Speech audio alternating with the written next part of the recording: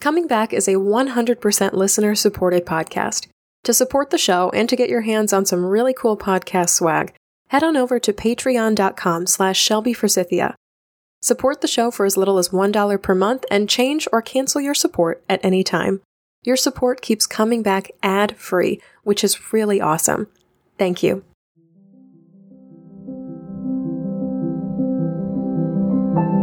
Hi there, and welcome to Coming Back, a podcast about coming back to life after loss. On today's show, I'm interviewing hospice chaplain and author Keri Egan about the death of her father and the drug-induced postpartum psychotic break that led her to write 2 books about grief, death, and holding present space for others' stories. Also on the show today, I'm reading a listener email about making meaning of your loss and recognizing grief motifs on TV. I'm Shelby Forsythia, an intuitive grief guide who speaks, writes, and teaches the transformational power of grief and loss. My mom's death in 2013 set me on the path to becoming a lifelong student of grief, and I use what I learned to equip others with the knowledge to heal and remind them that they are not alone. Because even through grief, we are growing. Let's get started. Hello, everyone, and welcome to another episode of Coming Back. Thank you so much for tuning in today. I want to start off the show with some amazing news that you might have seen on my social media this week, but this past Saturday, February 17th, this podcast, Coming Back, officially hit 10,000 downloads. Since my launch in May of 2017, a little under 9 months ago, 10,000 of you have listened in, written in, and found space to support yourselves and each other outside of the show. This is a milestone I have dreamed of hitting since my launch last year, and I am so thrilled and so humbled to reach it now. I am so excited to continue growing with all of you and bringing you more conversations on grief, loss, and coming back from the moments that change our lives forever. So thank you, thank you, thank you. I just love you.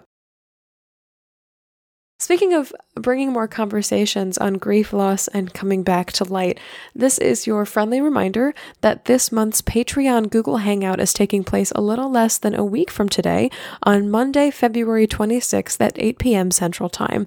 This is an hour-long live event where I hang out with you, my listeners, and you can ask me anything about grief, the podcast, or life in general. The topics are 100% up to you.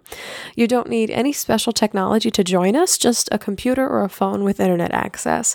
But in order to get the code to join, you do need to be a Patreon supporter of Coming Back at the $33 per month level or more. And this is an exclusive event for supporters of Coming Back that are really, really invested in spending that one-on-one off-air time with me and getting that guidance, that advice, those resources.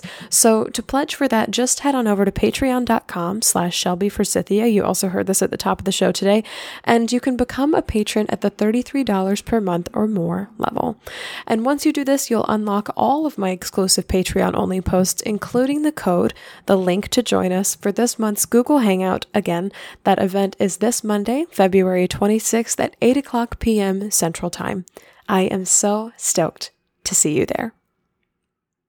Alrighty, so this week, as you can probably tell from the length of today's show, I'm bringing you a really, really long, in-depth interview with one of my all-time favorite authors, Keri Egan. But I cannot let you go without offering you a nugget of wisdom here at the beginning of the show. So I wanted to read a listener email I received recently and pull some relatable truths from that. So she writes, "Hi, Shelby.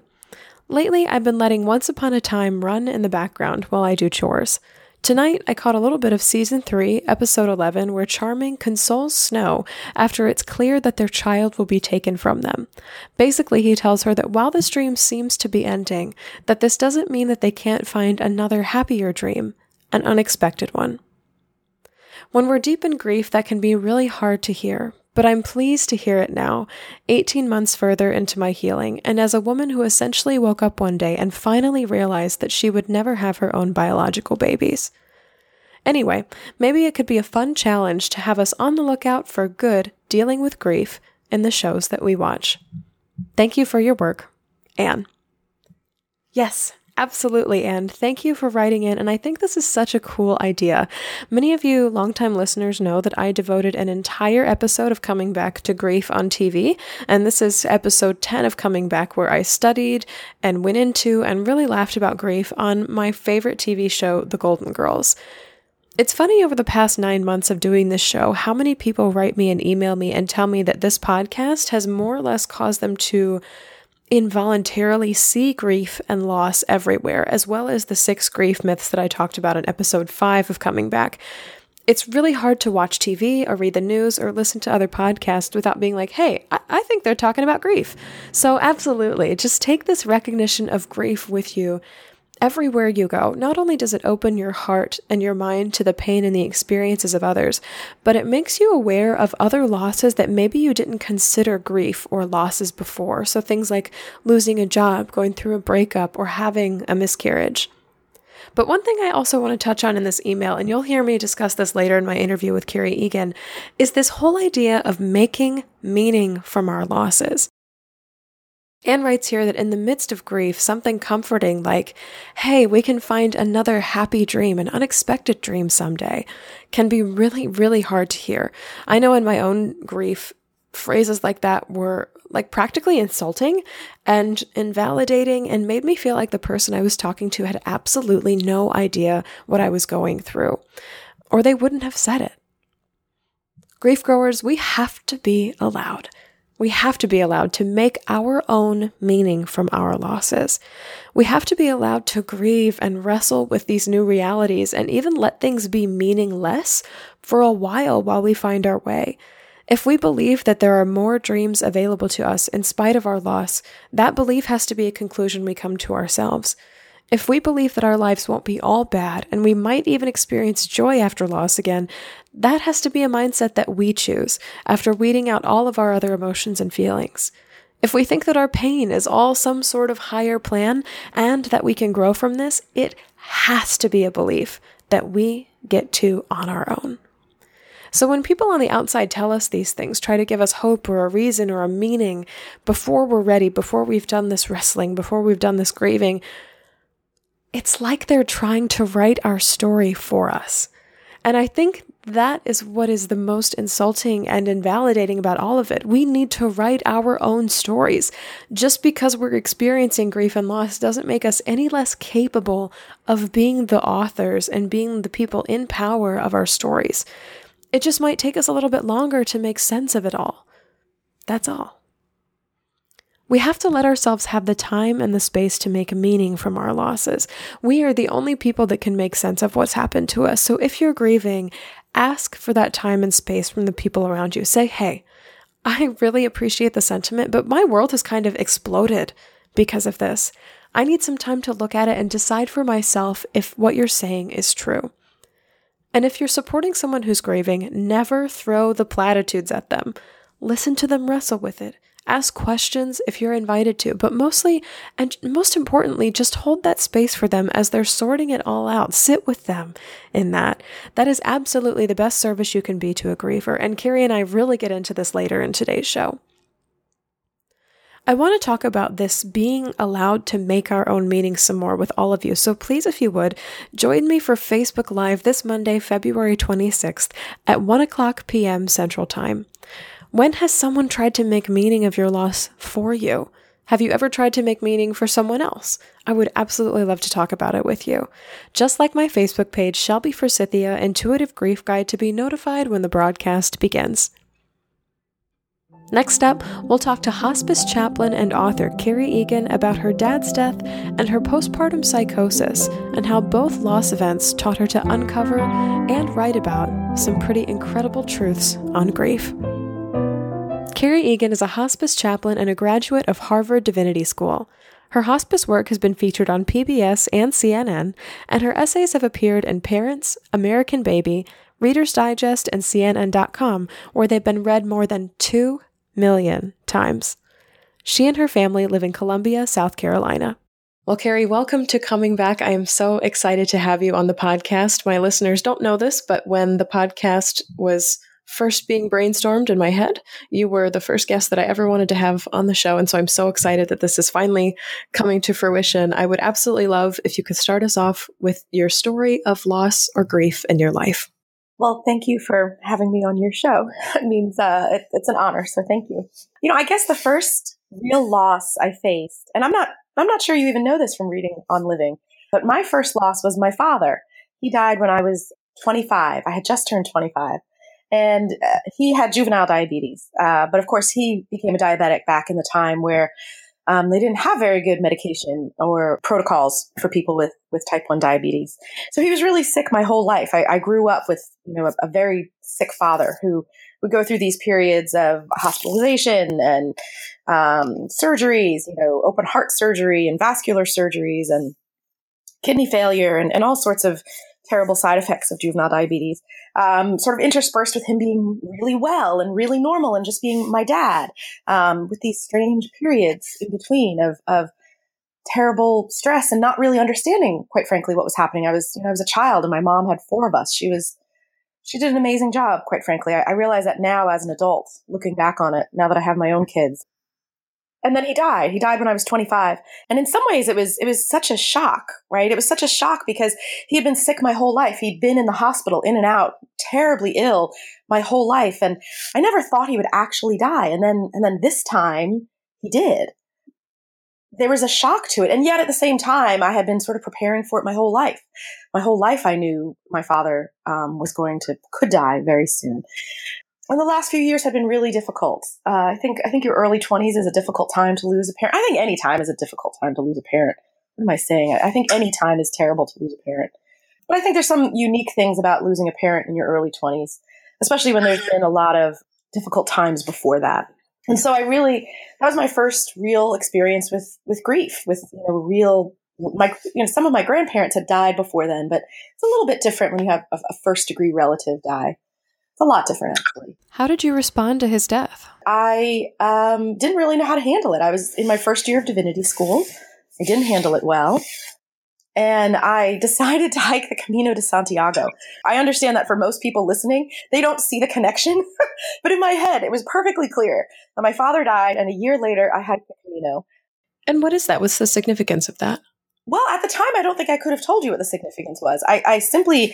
I literally sort of held on to this idea of hiking the Camino almost like a security blanket.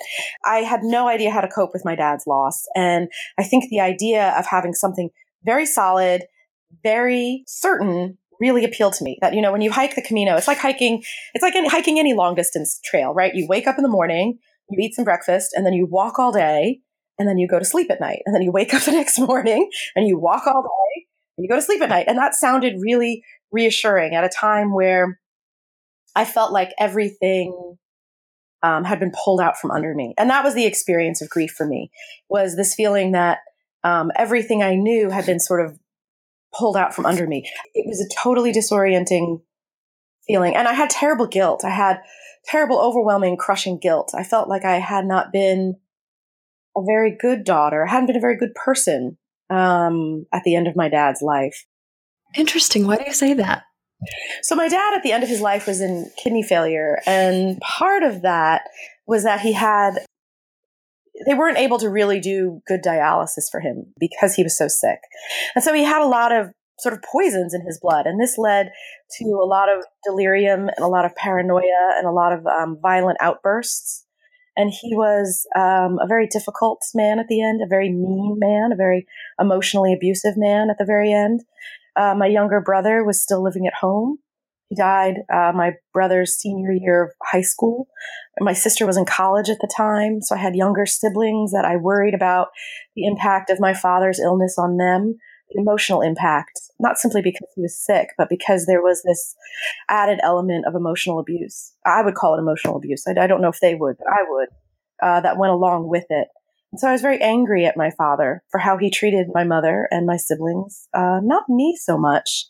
Because I think for me, anger felt like a shield. I was very angry at him, and that anger felt very powerful to me. And I felt like I was not affected by his anger. But that, of course, wasn't true. I found that out, years later as I grieved the loss. He was still my dad. He was my daddy. And so to lose not just your dad, but to lose him in the way that we did, he had a truly horrible death. Gosh, it's so funny. I didn't think I would be talking about this. He had multi-system failure. So he was in kidney failure. He was in heart failure. He was in vascular failure. He had severe Wow. mental disturbances, obviously. It was terrible. It was truly a horrific, terrible death. I don't know how he lived as long as he did, to tell you the truth. He finally died of sepsis. He became septic and died. That is horrendous. That's such a fitting word for that too, because you didn't just lose him mentally in pieces, like a lot of people with like Alzheimer's or dementia will mentally go in pieces, but emotionally as well. You lose that. It seems like a lot of caring and nurturing was sapped out of him. Yeah, I think the things that made him that things that felt like a father were gone. Yeah, you still love him because he is your father, and yet the damage he did was significant. And I still feel it in my life, in some ways. That's not something you forget. I still feel it in many ways in my life. And yet I have a really great life. I was actually just thinking that this weekend. Like, I have a wonderful life. I really do. I had wonderful parents. I have a wonderful mother, wonderful siblings, wonderful husband. I really do. And yet, you don't, it never, you learn to cope with it, right? You learn to integrate it into yourself as a human being. But there's still that sadness. There always will be, that I lost my father the way I did. That he lost himself the way he did. I don't think he wanted to be that person. I don't think it's who he truly was. I think the disease process was truly terrible for him. In what ways does his death continue to take up space in your life? I actually wrote a book about it. I wrote a book about walking the Camino a long time ago, 12, 13 years ago. It started as my master's thesis, and it turned into a book. It's not something I necessarily talk a lot about now. And part of that is because I'm also a hospice chaplain. I worked as a hospice chaplain for many years. And I can talk about how I got from my dad's death to being a hospice chaplain, because they are very related. But, it's not something I talk about very much anymore, because as a hospice chaplain, you bring yourself fully to your patients. You bring your whole self. And of course, I bring my past, and I bring the grief I went through and how I made sense of that loss. I bring all of that with me. But I don't talk about it with my patients, right? I'm not there to talk about my loss. I'm there to help them find the tools that they already have, to utilize those tools to deal with their own loss, to deal with their own impending grief or their anticipatory grief. So I don't talk about my own loss with my dad much.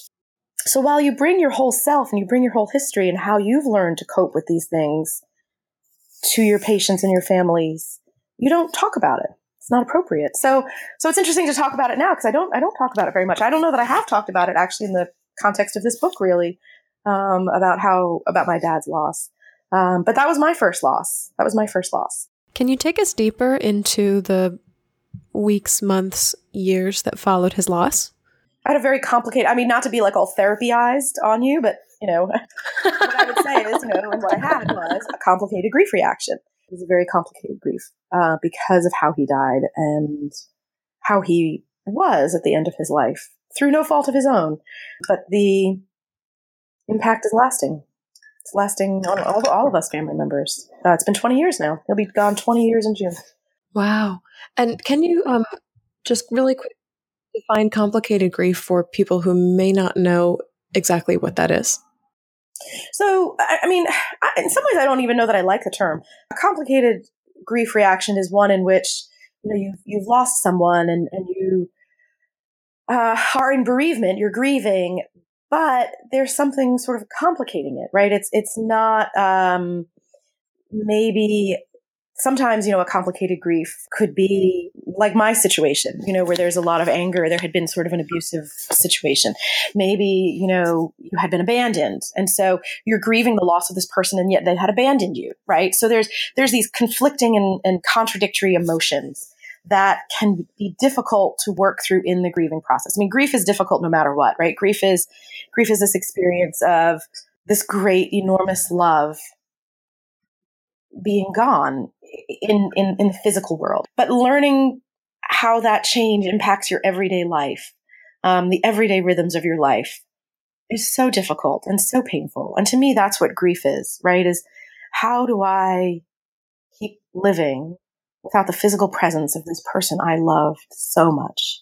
And that sounds like that should be easy, and it's not. It is overwhelmingly difficult. So take us from the trail to after the trail to getting into hospice, because it sounds like this progression is linear, but of course, as we know with grief, it's usually never. It's kind of a scribble scrabble, like a pinball machine or like a spiral, like directions on the page. I always say to people, like, listen, in my head, like, from my father's death to the Camino makes perfect sense. And I know that probably to people listening, it doesn't make any sense at all. But I think if you've been through grief, you can hear that and be like, yeah, I'm sure in her head it did make sense.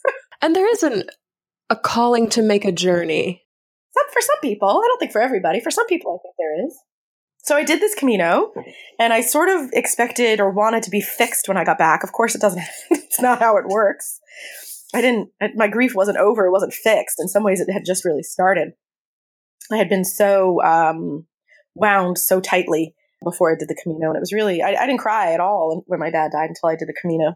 So it was about a year later. Wow. Because again, I was just so angry. I was just so wound up with anger for how he died, for how he was when he died, for the impact he'd had on me and the rest of my family when he died. Just very angry, very angry. And that, like I said, that anger felt like a shield to me. It felt very safe.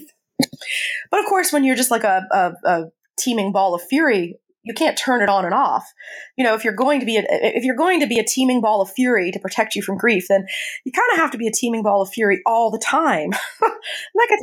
And that's exhausting. It's really exhausting. So obviously, that was not a sustainable reaction to his death, and I'm glad I had the opportunity, in hindsight, to be sort of cracked open from that anger. Do you remember that moment? Yeah. I was standing in a wheat field in Spain and literally had like a fit. You know, like when people say like, oh, she had a fit, meaning she was so angry. But then you also hear the term like, oh, they had a fit, you know, like some sort of neurological breakdown where you're, you know, having, you know, almost a seizure type thing. And I always thought that was sort of a poetic way to describe really great anger until I experienced it, right? Until I experienced anger that was so overwhelming that I had, like, physically, I had a fit. I mean, I was literally like shaking and sweating. I remember like spittle like flying from my mouth and being like, that's pretty cool. You know, like not caring, like it's just so, like I remember watching it. It's so weird. And like I remember watching it like in slow motion come flying out of my mouth. And I was in a wheat field in Spain and it was really hot. So the Camino is really, really hot. You're hiking mostly through wheat fields and olive tree orchards, and olive trees only grow to be about 6 feet tall, and vineyards too. But it's hot. There's no shade. And Spain is hot in the summer, like really hot. And when you're hiking the Camino, it's this, for large parts of it, it's this white chalky road. And I thought I knew where it was going. And I thought it was going through this stand of trees. Every now and then in that part of Spain, northern Spain, you'll have these wheat fields just as far as the eye can see. And at that time of the year, they were dotted by red flowers, by poppies. But every now and then there would be a stand of trees. And they clearly had been planted, you know, because they were perfectly in a row. And maybe they were windbreaks. I'm not sure what they were, but I thought the Camino was going under this stand of trees. And I just couldn't wait. I just needed to be in the shade. I couldn't wait to be in the shade. The original title of the book was supposed to be Shade in the Heat, which was actually from a prayer. It was from a 10th century prayer for people going on the Camino. So I'm not the only one to have this experience. So 1,000 years ago, there was this beautiful blessing for the Camino, a 10th century blessing. Oh, you know what? I'm sitting in my office, and I have a copy of the book. And actually, I'm going to pick it up, and the prayer is right in the beginning. Let's see if I can find it. Oh, here it is. So this is a blessing for those setting off on pilgrimage from 1038, so 1,000 years ago. It says, "Be for them, Lord, a defense in emergency, a harbor in shipwreck, a refuge in the journey, shade in the heat, light in the darkness, a staff on the slippery slope, joy amidst suffering, consolation in sadness, safety in adversity, caution in prosperity, so that these your servants under your leadership may arrive where they are boldly going and may return unharmed." And I actually feel like that's a really good description of grief. You know, be for them a defense in the emergency and a refuge in the journey and shade in the heat, light in the darkness, a staff on the slippery slope. And so in the Camino, that's very physical. You physically experience, you're craving shade in the heat, and sometimes you get it and sometimes you don't. And I think that's true in grief. When you're in the midst of a grieving process, you yearn for a break, you yearn to rest. And sometimes you can, and sometimes you don't get it. And so I thought I thought I was going to walk under these trees. I was yearning for shade. It was like 106 degrees, and I had broken out in prickly heat. I had this rash all over my body, and I'm really pale, and I would get, no matter how much sunscreen I put on, I would get burned, and I was hot and I was sweaty. And then the road didn't go under the trees. It veered off. What I thought from standing on top of a little hill where I thought the road went, I was wrong. And it was and I could see the trees off in the distance, and I was walking past them. They were receding. And I just lost it. And I just stomped out into the wheat field like a crazy person. And I just started kicking the wheat and cursing. And I'm not a person who usually curses. Although I curse more after this. And I just unleashed just every curse word I had ever heard at God, and just screaming and kicking the wheat. And I kicked so hard, and I saw the backpack on. I kicked so hard that I knocked myself over. And I remember lying on the ground and like almost not being able to control my body and pulling the backpack off and trying to throw the backpack and scrambling around and screaming and wailing, like making almost these animal sounds. So yeah, I do remember the moment I lost it. It's not something I'll ever forget. Oh my gosh, I'm laughing because I have this own moment in my story and on my podcast, on social media, and things like that. I call it my version of throwing an adult temper tantrum. And it's literally, while my mom was dying, it was so cold outside that I couldn't go for a run. I didn't really want to drive anywhere. Everybody's home for the holidays. And I locked myself in the cab of my dad's truck that was parked in the garage and just screamed and started hitting the dashboard, which you probably shouldn't do because then the airbags would come out. But for some reason they didn't. But I was hitting the dashboard, and I was wailing, and I was crying, and I was cursing at God, and I was cursing at my dad, and cursing at my mom, and cursing my whole family. And I was like, this is the moment. Sometimes I literally felt my entire body breaking in half. And I'm like, other people in the world have to have had they do these moments. I'm like, they have to have had them. But the crazy thing is, outside of movies about insane asylums, you really never hear or see people behaving this way. And so finding work like yours, finding other authors who have shared these experiences of being in this kind of level of darkness. And I know the trail story is not in On Living, but you have other stories in On Living that are this level of breaking. I was like, oh my God, there was a relief in that okay, I'm not crazy. I'm just grieving, or maybe I'm crazy and I'm grieving, but either way, they're connected with each other. What happened after that?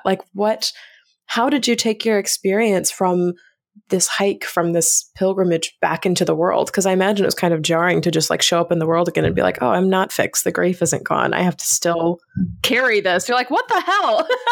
Oh my God. Not only is it not over, it just began. That was the beginning. And so I came back, and there is, it's kind of fun to talk about fumbling. I never talk about this book. It came out, I'll tell you why, because it came out because of when it came out. So I came back, and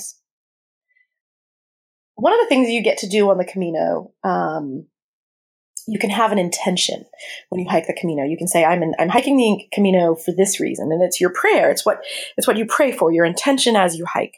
And some people made their intention, very sort of more what we classically spiritual, what we might think. They wanted, a better relationship with God, which I didn't even know what that meant at that time. I was like, whatever, sure. But there were lots of other people. Those were my people who wanted very solid physical things.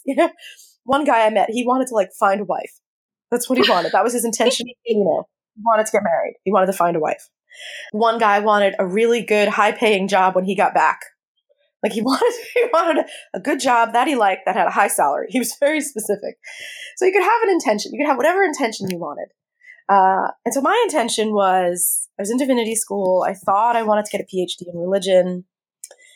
Because what I loved about studying religion is that it really is the study of humanity, right? I mean, because God is God, right? We talk about God being ineffable, and then we immediately say all sorts of things about God. And we talk about God being, unknowable, and then we immediately try to say all sorts of things about God.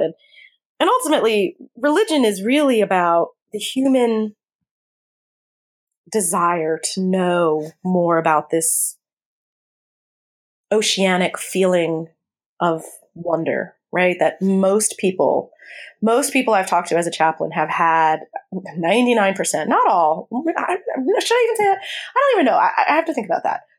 The vast majority, maybe 100%, but I'm not sure, have had in their life some experience of what we might call the numinous, right? There's some experience of this realization that there's something in the world bigger than yourself, and that you are part of this feeling. People use the term, the transcendent other, a sense of transcendent wonder, a sense of overwhelming beauty, something that pulls you out of yourself and you can't understand it. And that's really what religion is, right? And I would call that experience, I would call those experiences of God. And that's what religion is. It's this attempt to understand that and then to translate it into your everyday life, right? How do you empty the dishwasher, with this oceanic sense of wonder? How does that happen? And that's what I wanted to study. And I wanted to study religion. And I thought the only way to do that was to stay in school and study it. So I got back from the Camino and I began to realize that I did not want to be in school. And maybe because my dad had just died, but it was my second year. So remember, I had done 2 years in divinity school by the time I did the Camino. The first year my dad died, then I did another year very badly. And then I really didn't think I wanted to get a PhD. I didn't want to be in school anymore, but I had no idea what I did want to do. And so that was my intention on the Camino was, please God, help me know what to do. Like, what do I do next? I don't even know. I mean, that's so much of the experience of grief is like, you don't even know what to do next. Like, what do you do? What do you do next? How do you even get through the next day? You just don't know what comes next. You can't even conceive that there is a next. And so when I got back from the Camino, at least half a dozen different people had done this really amazing field education experience as a student chaplain at Dana-Farber Cancer Institute. And they all said, and what is really amazing about it is the supervisor, Walter Moczynski. He's just an amazing supervisor. And I thought, well, maybe it just appealed to me. And I was in this very strange place, which is one of the gifts of grieving.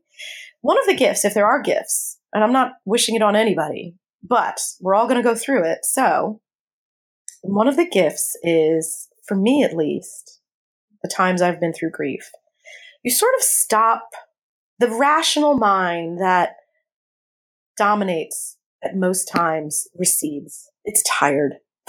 It's tired. It can't make sense of what's happening. And so it loses, in my experience, some of its prominence in the thought process.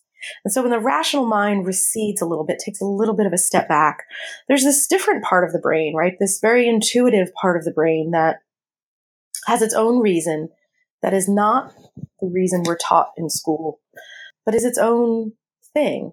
And this very intuitive mind, for me, came to the forefront. And so I was really sort of moving on intuition at that point. I did the Camino based on nothing but intuition. And when I came back, I had heard about this guy, Walter Moczynski, and I just, based on literally nothing but intuition, based on nothing but a feeling, based on nothing but the fact that his name made me feel good, Walter Moczynski. I thought, I'm going to call this Walter Moczynski. And so I did. I called him up and I told him about who I was and that I wasn't even an MDiv at the time. I was at divinity school, but a different master's program. And he said, why don't you come and we can meet? And so I went, and it was actually my first time back at any hospital since my dad had died. I remember standing outside, and back then there were no cell phones. So, right, this is 1998, I guess. No cell phones, or I didn't have a cell phone back then. And I took the bus, and I'm standing in front of Dana-Farber Cancer Institute, and there are these big windows right in the front of it. And I sort of had a little nervous breakdown, like a little mini panic attack. And I thought, I cannot go in this building. Oh my God, I was just being outside of a hospital again. It was really difficult. really difficult. And I was shaking and crying and trying to pull myself together. And I knew that I had to go in there and tell the man, I'm so sorry. I made a mistake. This is a terrible mistake. I'm leaving. But I didn't have a cell phone, right? So I couldn't call him. There was no payphone. So I had to at some point get myself under control enough that I could at least go in and tell him, I'm sorry, I will not be doing this interview. Because I didn't feel like I could just leave. So little did I know the window I'm standing in front of was his office. And he was watching me this whole time. And he said to me when I came in, he said, I was wondering if I should go out there and like say something to you. And then somehow at the end of the hour, I had signed up to be a chaplain. He was a very good chaplain. He is a very good chaplain. So I owe him a lot. So somehow at the end of that hour, I went from having a panic attack, from standing in front of a hospital and trying to figure out how to tell him I'm so sorry I wasted his time, to signing up to do a field education to be a chaplain. And then when I realized in that first experience, that first unit of chaplaincy, was that what I wanted to study in the study of religion, right? I wanted to study, how do people make sense? How do they make sense of their worlds, right? How do you make sense of the world? How do you create meaning from chaos? Because that's what religion does. Religions are a way to make meaning of chaos. They're a way to try to understand what is not understandable, and yet that we are so attracted to. You don't have to study that in school. There's a job where you can do that every single day with real life people. It's very thrilling. And that's the job of being a chaplain. That's what you do as a chaplain. Find out how they make sense of the world every day, how they make sense of the good things and the terrible things that have happened to them, and where God fits in all that. And it's thrilling. It's the most thrilling job. It's like going on an adventure every day. Every day, something thrilling happens when you're a chaplain, because you get to hear about other people's lives, and everybody has a thrilling life. That's one of the things I've learned. Nobody at the end of their life ever said, nothing really ever happened to me. Nobody's ever said that. Nobody's ever been like, it was all fine. Nobody's ever said that. Something has happened to everyone. It's very comforting to realize that. It's very thrilling to get to hear their stories and to get to see how people get through it. It's very thrilling, and it's very comforting, and it's very exciting. It's sad sometimes, but it's wonderful. It's wonderful to get to see that we have the ability. Some of us more than others. Some people do. Some people, it's easier for them. Not what they went through is easier, but the coping and the making sense and the integrating these experiences into their hearts is easier for some people than it is for other people. But everybody has the ability to do it. It's very exciting to see that. It's very comforting to see that people have the ability to do this. It's very exciting. So that's why I became a chaplain. And that was in hospital chaplaincy. The Camino, I ended up writing my master's thesis about it, and that got turned into a book. Very unexpectedly, I met an editor in a chocolate shop in Harvard Square, and we both really love chocolate, and that's how we met. And then it got turned into a book, and it became my first book called Fumbling. And I wrote that book while I was doing, first doing CPE, and then I was working as a staff chaplain at a hospital. And then I got pregnant, and I had my first child. And the day before, I was overdue, I was 2 weeks overdue. The day before I went in to be induced for a C-section, I turned in the final galley proofs of the book. So I literally turned in the final changes to the book the day before I had my son, went into the hospital the next day, and promptly went crazy. And this is the story that I know from On Living. You were talking before about how sometimes things feel sort of more full of meaning. That felt very full of meaning. The timing on that one was really quite something, to turn in the final copy of your book and then the next day to lose everything. Yes. I didn't lose it. I didn't lose everything. I lost my mind, but I did not. I was very lucky. I didn't lose my child, and I didn't lose my life. So. But when you're in that space, that feels like everything. Oh, it did feel like everything at the time. I can say that now. Thank you for pointing that out. In retrospect, I can say, oh, I didn't lose everything. But at the time, it felt like I lost everything. Yeah, I had drug-induced psychotic disorder, which is so funny since the book has come out. So many physicians specifically are very upset about hearing this. They don't believe me and they don't want it to be true. What is it and what is the experience like for somebody that's never heard of this before? Because I had never heard of it when I picked up the book either. I was like, I imagine that's something that could happen, but I had never seen it in I'm like always very open about being like totally honest about this because I have heard from at least a dozen women who think they've had the same experience. So I had a C-section. Baby was very big. He was 10 pounds, 2 ounces. Wow. And he got stuck. And so they had to do an emergency C-section. I had an epidural. In the midst of that epidural, probably what happened, no one can really say. Probably what happened was that when they were trying to pull the baby out, because remember he's stuck, his head is stuck in my hip bones, they pulled out the epidural, which is the big giant needle in your spine, so that it stopped providing anesthesia. And so I ended up feeling the C-section while cut open. And I thought I was saying, I'm feeling this over and over again. But my husband was there and he said, you didn't say a word. So in my head, I was saying it, but I wasn't actually saying it. I went into shock, and that's how they figured out my blood pressure went very, very high, and I started moving. So my husband does remember this, that at one point the obstetrician said, hey, she's moving down here. She's kicking, which is obviously very, very dangerous when you're cut open all the way down through your uterus and you're hemorrhaging because the baby was so big, and now you're kicking. This is a pretty terrible situation. Wow. So they had to knock me out fast. And usually, this is the big mystery, usually in those situations, I've been told, because I've talked to many anesthesiologists since, usually in those situations, you'd be given general anesthesia, and it knocks you out really fast. They didn't. The anesthesiologist did not in this case. I don't know why. He gave me something instead called ketamine. Some people might know it as like a party drug. Some people might know it as a veterinary drug. And some people might know it as like Special K, the party drug. But if you take a large enough dose, it works as what's called a dissociative anesthesia. It basically creates a psychotic break. I mean, that's what it's supposed to do, right? It severs the mind-body connection. I'll just make you think you don't have a body is what I'll do. I'm not going to knock you out. I'm just going to totally take away the fact that you think you have a body. Right. So you're still feeling the pain. You just don't know you have a body. You're just totally severed from your body. You're just hallucinating so hard. So it was really, really funny because when I came out of all this, I had these hallucinations for hours, and the next day, I couldn't stop crying. I couldn't stop weeping. And some nurse in the hospital, she was like, you just have the baby blues. It was actually a lot more than that.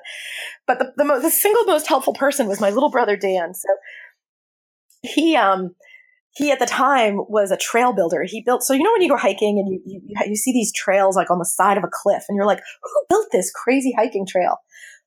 My brother Dan was one of those men who would build those crazy hiking trails. He just sort of led this kind of like really such a different life than me, sort of like a crazier kind of life than me.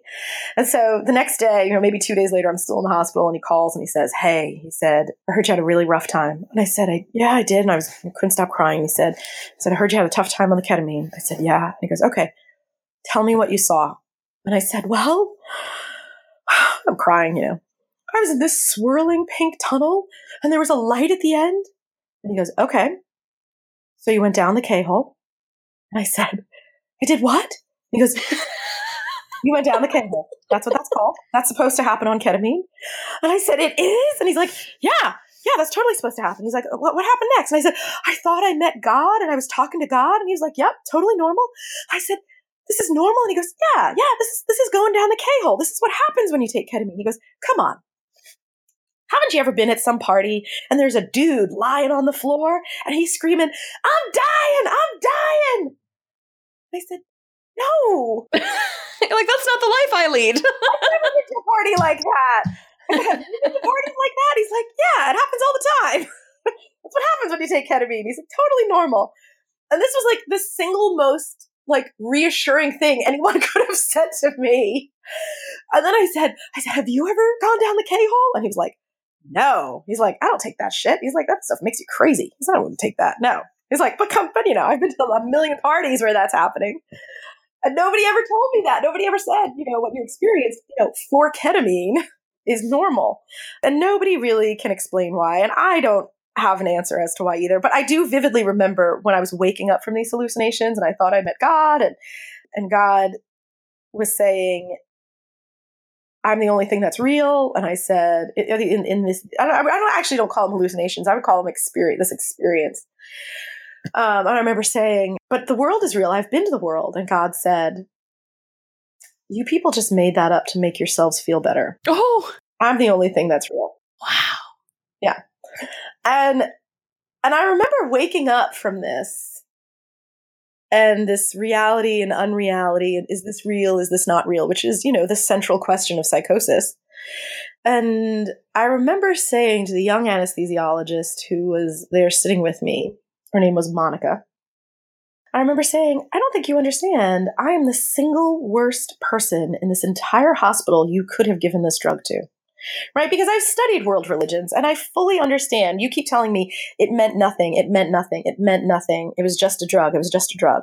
And I kept saying to them, yes, it was a drug. That's true. But I also know that there are cultures all over the world who take psychotropic drugs to go on astral journeys, and that in their religious traditions, those astral journeys have every bit of reality and importance. Probably, oftentimes, they're considered to have more reality than the world we live in, right? That those astral journeys are real experiences where you gain real knowledge and real insight and meet real entities.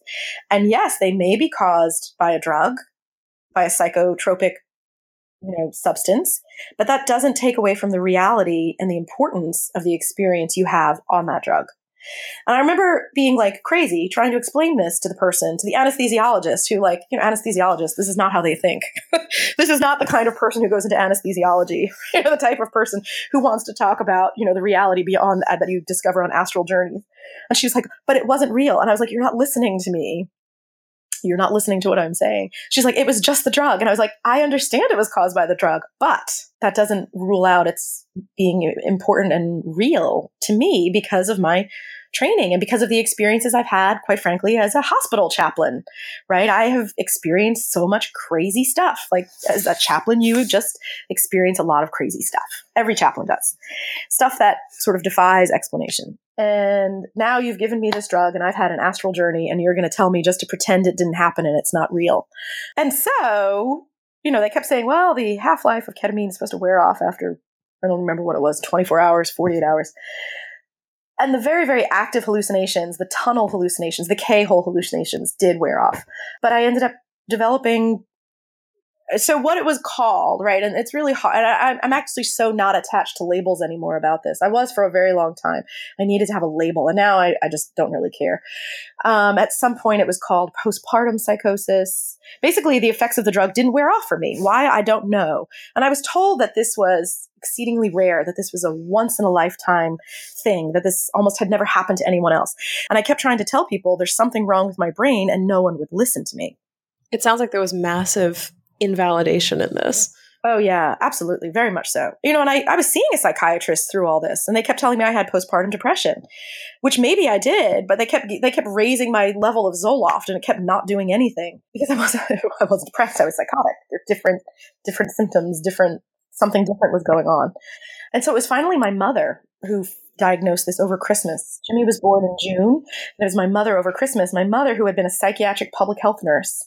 So she knew what she was talking about. She was the one who said, Carrie, do I have your permission to call your doctor? I just want to explain to her the symptoms I'm seeing. She said, because this is not what postpartum depression looks like. And she didn't tell me what she thought it was. She just said, I don't think this is postpartum depression. And my mom is so smart. I want to hang up and call my mom now. She called the psychiatrist and explained what she was seeing. And that's when I finally was diagnosed with, first they said it was postpartum psychosis. And then they thought, well, maybe, they were trying to figure out what could be causing this. They didn't want to admit that it was the drug, right? They'd given me a drug that makes you psychotic. They knew this. Not only did they give it to me, they gave me a lot of it. They gave me one bolus and apparently it didn't take. So a bolus is like a huge chunk of this drug. They gave me one chunk of this drug during the surgery, and I guess it didn't take fast enough. So they gave me another. Ugh. So they've given me this huge amount of this drug. And finally, it wasn't really until I moved away from Iowa. All of this happened in Iowa City. And it wasn't until 2 years later I moved to Massachusetts and went to a new psychiatrist who basically said, kind of, if it looks like a duck and it walks like a duck, it's a duck. It's drug-induced psychotic disorder. And maybe we don't see that very much from anesthesia, but there's nothing else it can be. And so that's the diagnosis I was given. And now, I don't even really care. Now I don't even really care what the diagnosis is. Now I actually wonder if it was PTSD. Maybe, you can have psychotic symptoms from PTSD. Now I wonder if I just had really, really terrible PTSD with these sort of psychotic symptoms. I don't know. I don't know what I had. I don't actually care anymore. I actually really don't care anymore. I don't worry about it. It was just this experience I had. So when the first book about the Camino, about my dad's death, about grief, about, I wanted to call it Shade in the Heat. And it was a good little book. I still think it's a good little book. But it came out when my son was 3 months old, and I was like basically floridly psychotic, totally crazy. I didn't do anything for it. I certainly didn't promote it at all. And every now and then, it's out of print, but every now and then someone will find a copy and they'll send me an email. And I get lots of emails about On Living, and those mean a lot to me. But the emails I get about fumbling mean the most. They mean the most. And I don't get them very often. But every now and then, if someone finds that book and says it was helpful to them, that means a lot to me. Is that because it's more about your personal journey as opposed to the stories of others? Because I feel about that book that it was this sort of lost little orphan book. So there's an old saying I've heard among women writers, and it says, every child you have is a book you will never write. Mm. And I think that's true, right? The experience, the intensity of having children, of bringing them up, it doesn't leave room for writing a book, because in some ways writing a book feels not, in some ways not at all, but in some strange way I have trouble articulating. There's something about writing a book, about putting it down on paper and sending it off into the world that feels a little bit, well, it is your creation, right? Your child is your creation, and so is your book. You're sort of sending this book out into the world, and you hope it will be loved. And, fumbling was not. It didn't have a chance. It was sort of the child that got forgotten. I feel sad about that, because I think it was a good little book. So I think that's why. I think it was sort of this child that didn't have a chance in the world because of what happened to me. I feel like I was a bad book mother. It was a bad book for that book. I'm getting a visual for that, and that's actually that's quite fitting. Yeah. Of needing to be away from it for a while, and then the book flounders and goes away, and then when you see somebody pick it up and be like, "Oh, this is actually a little treasure," you're like, "Yes, it is. Yes, it is." I was glad to hear it get some love, because I feel like I didn't love it the way it should have been loved. And you hear that, right? As a hospice chaplain, you hear that from people that with their real children, that they say, "I didn't love my child the way I was supposed to love my child." And I feel like that way about the book. I feel I didn't love it the way it deserved to be loved. So that book came out. And so that's sort of how I became both a writer and a chaplain. And then I was sick. I was sick for a long time. I was told by a psychiatrist back in Iowa along the way, where actually they told my husband, like, she's permanently disabled, right? She will never work again. Like, get used to your new life with this permanently disabled wife.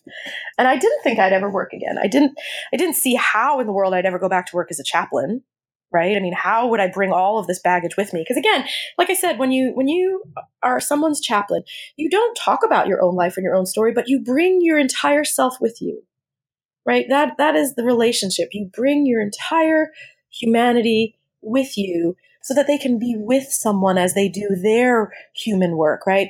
This work of being a human, figuring out what is this relationship to myself and to this world and to the fact that I'm leaving this world. So I didn't understand how I could bring that with me. I thought I was very damaged. I thought I was broken in a way that would never be fixed. I mean, part of the experience of psychosis is that your mind is broken. Your mind is broken. And when you're no longer psychotic, right, when you get on the right medication, it's not like you forget being psychotic. You remember what it feels like to have your mind be broken. And then there's a fear, of course, that it will come back. Of it happening again, right? Of course. So I didn't think I'd ever work again. And so I was a stay-at-home mom, and I sort of threw myself into being a stay-at-home mom. And I wanted to be a really good stay-at-home mom.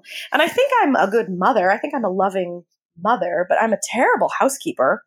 Right? I'm not good at it. Like, I feel like there were always like piles of clutter everywhere, and I was always late for everything. And, I go to like mom's groups, they would start at like 9:30 in the morning.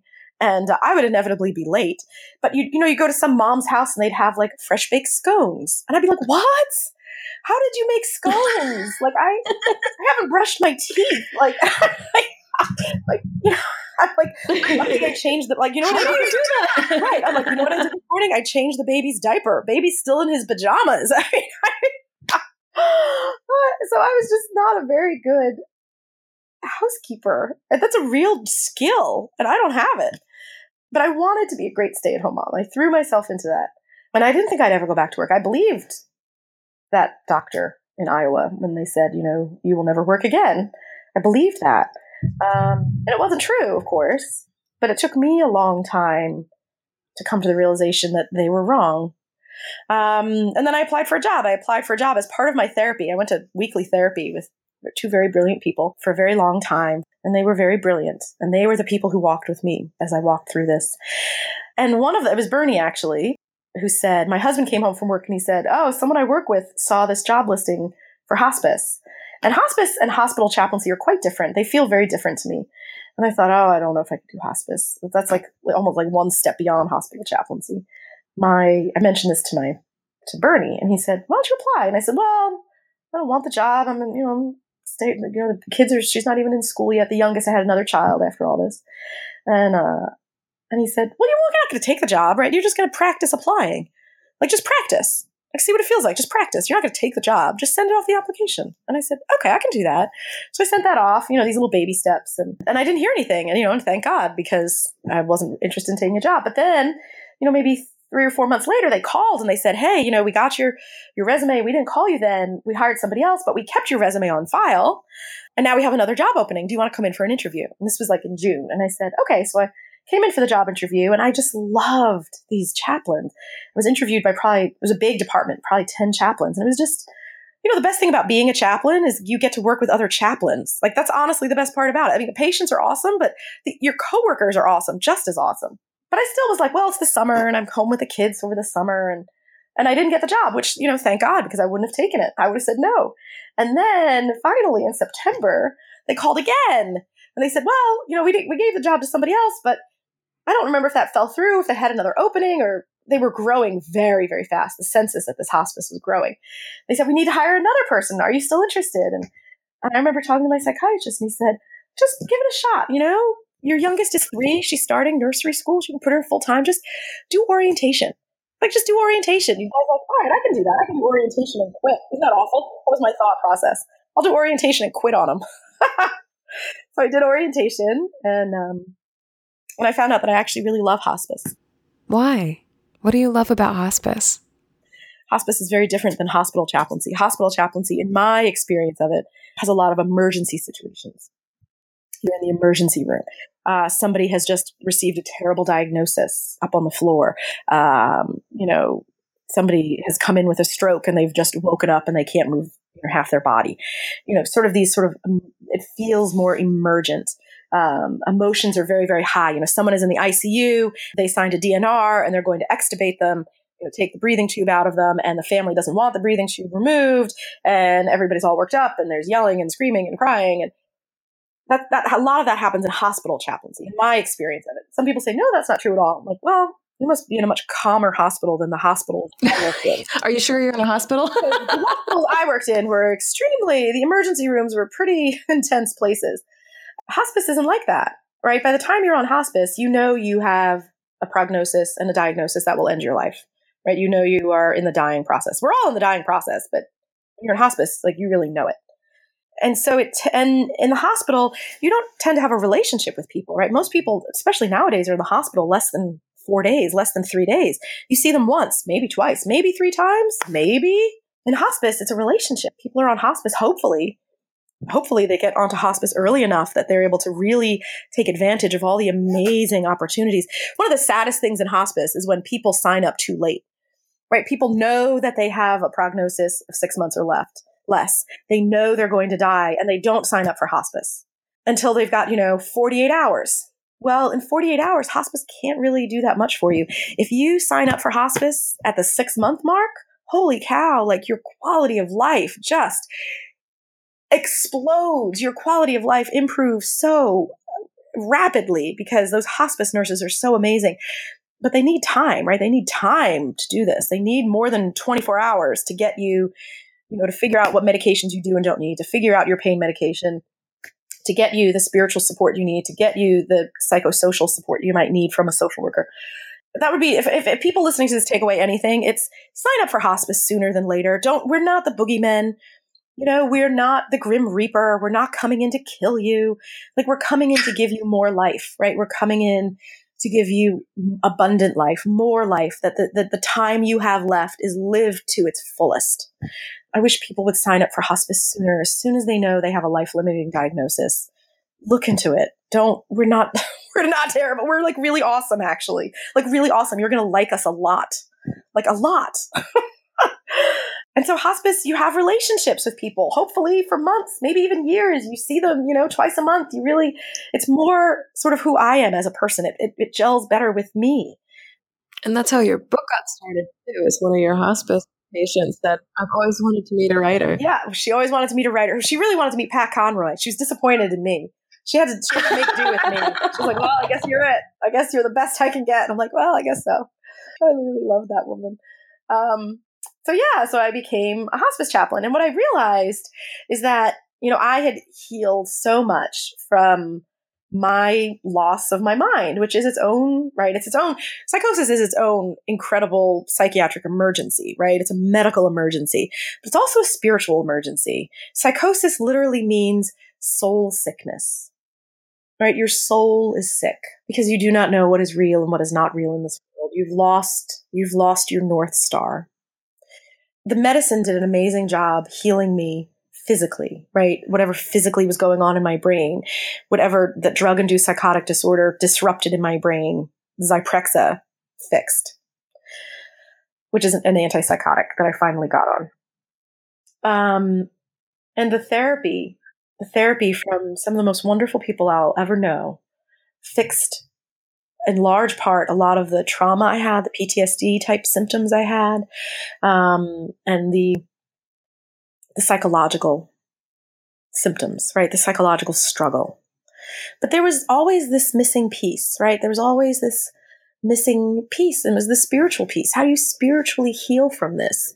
How do you make meaning? What does this mean? How do you come back to God after this, right? What I call God. How do you come back to a place of love and trust and of your center, right? Of your that small, still voice in each of our hearts. How do you come back to that? How do you trust it again when you've lost your mind? How do you trust your heart again? And it was my patients who taught me how to do that. And so my hope in On Living is that I tell their story and I tell it along with my story. And my hope is that just as my patients modeled for me how you take the terrible things that happen in your life and how you make meaning of it, they taught me how to do that with my terrible thing. And I hope that the reader will read how my patients did it with their terrible things, and they'll read how I did it with my terrible thing, and they'll think, I could learn something from this. Maybe I could apply some of this to my terrible thing. Maybe I could learn how to make meaning out of what I went through. Maybe I can learn from them the way I learned from my patients. Maybe the reader can learn from my patients and learn from me how listening to other people's stories can teach you how to make meaning of your own story. That's my hope with On Living.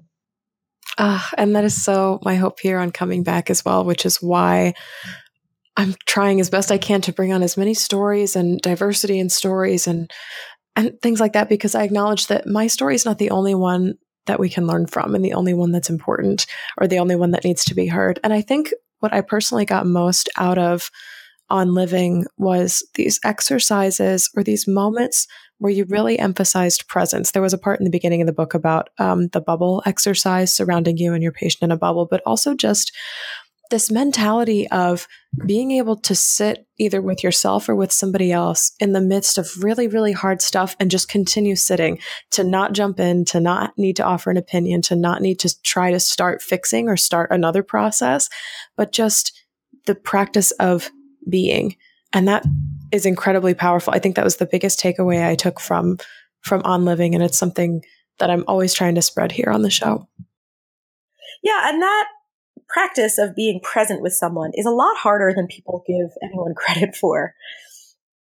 The ability to just sort of sit silently and, like you did, quite frankly, when I was speaking, right? To sit silently and let someone unspool their story and let them figure out what it means. Let them come to a place of understanding, to, figure out, every now and then, maybe you want to ask a helpful question, but honestly, probably not. Unless you're really good at asking those helpful questions, you're almost even better off just being silent.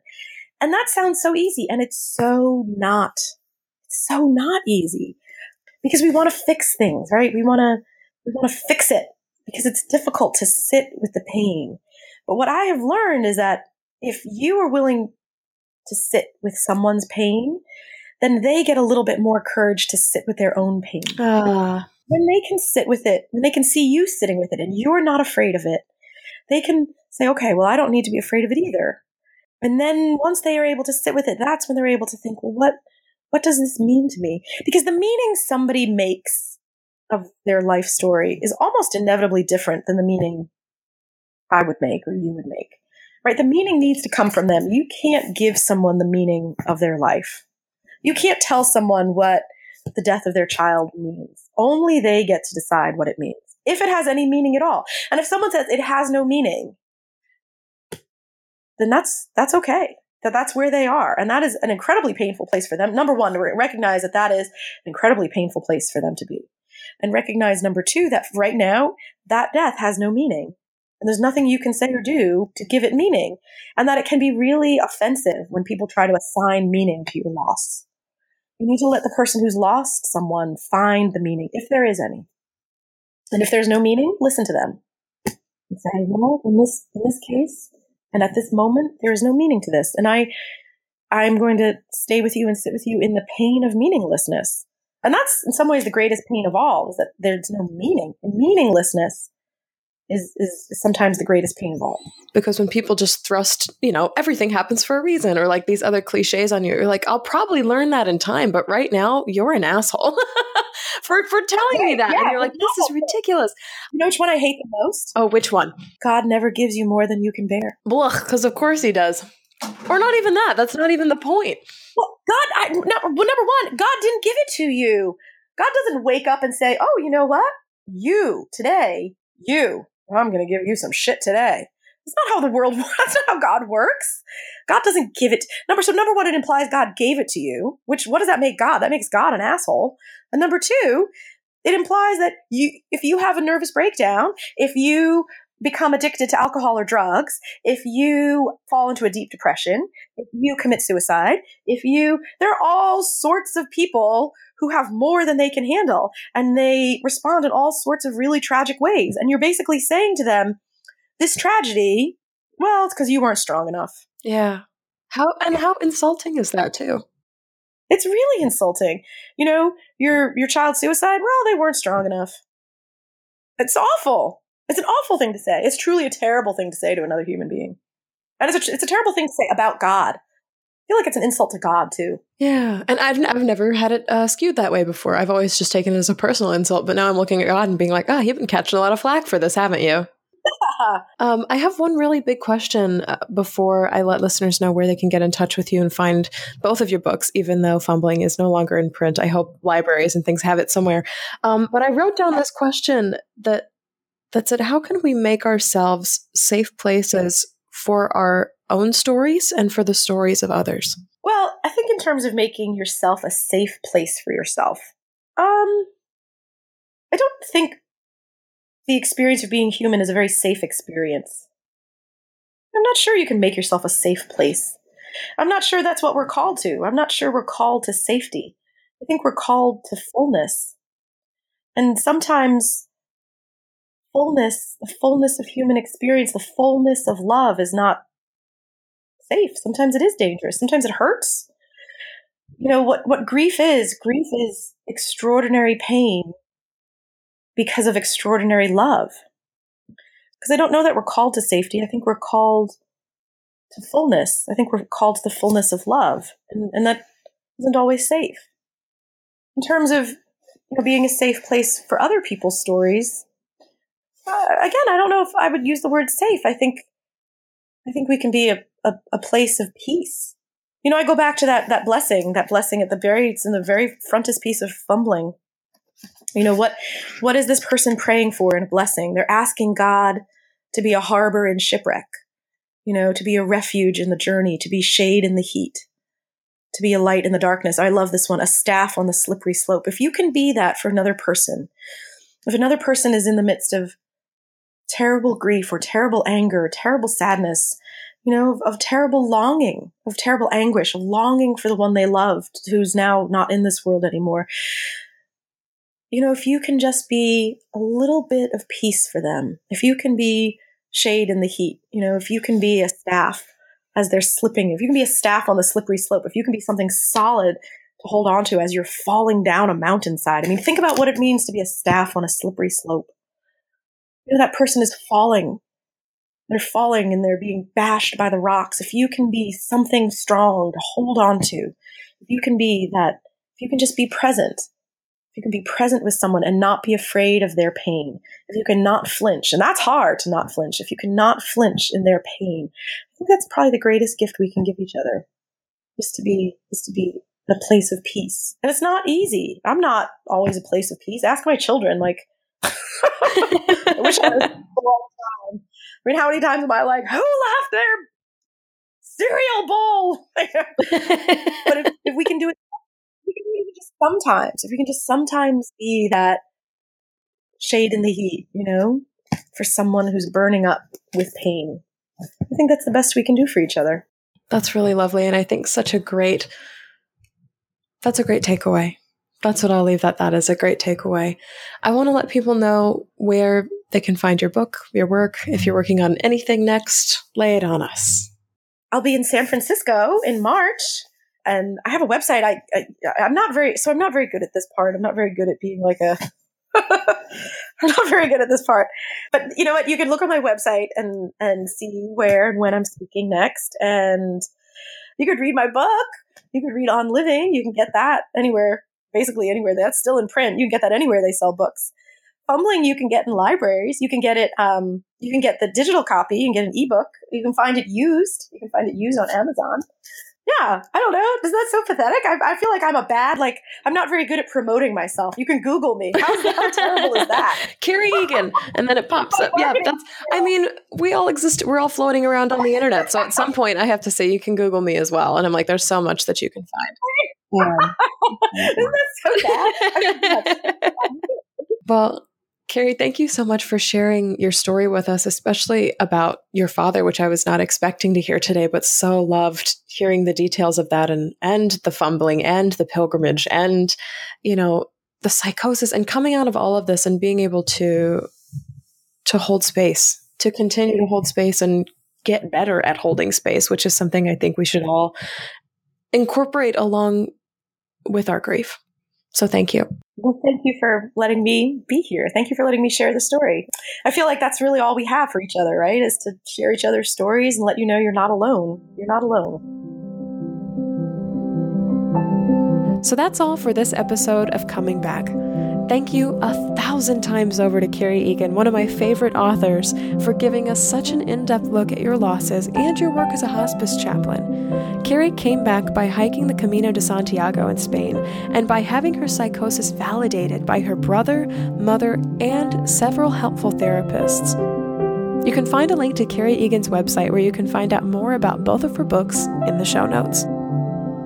Join me for Facebook Live this Monday, February 26th at 1 o'clock Central Time, where we'll talk all about how important it is for each of us to make meaning from our own stories. And we have one new Patreon supporter to honor this week. Shout out to my friend Barry, who just shared his story with us in the Grief Growers Garden. Thank you so much for supporting the show.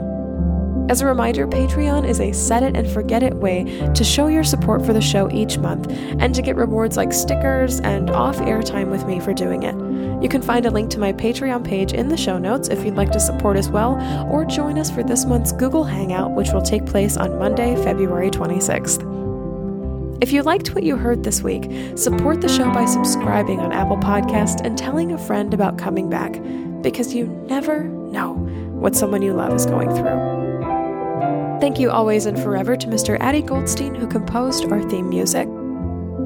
You can find me on Facebook at Shelby Forsythia, Intuitive Grief Guide, Instagram at Grief Guide Shelby Forsythia, or simply shelbyforsythia.com.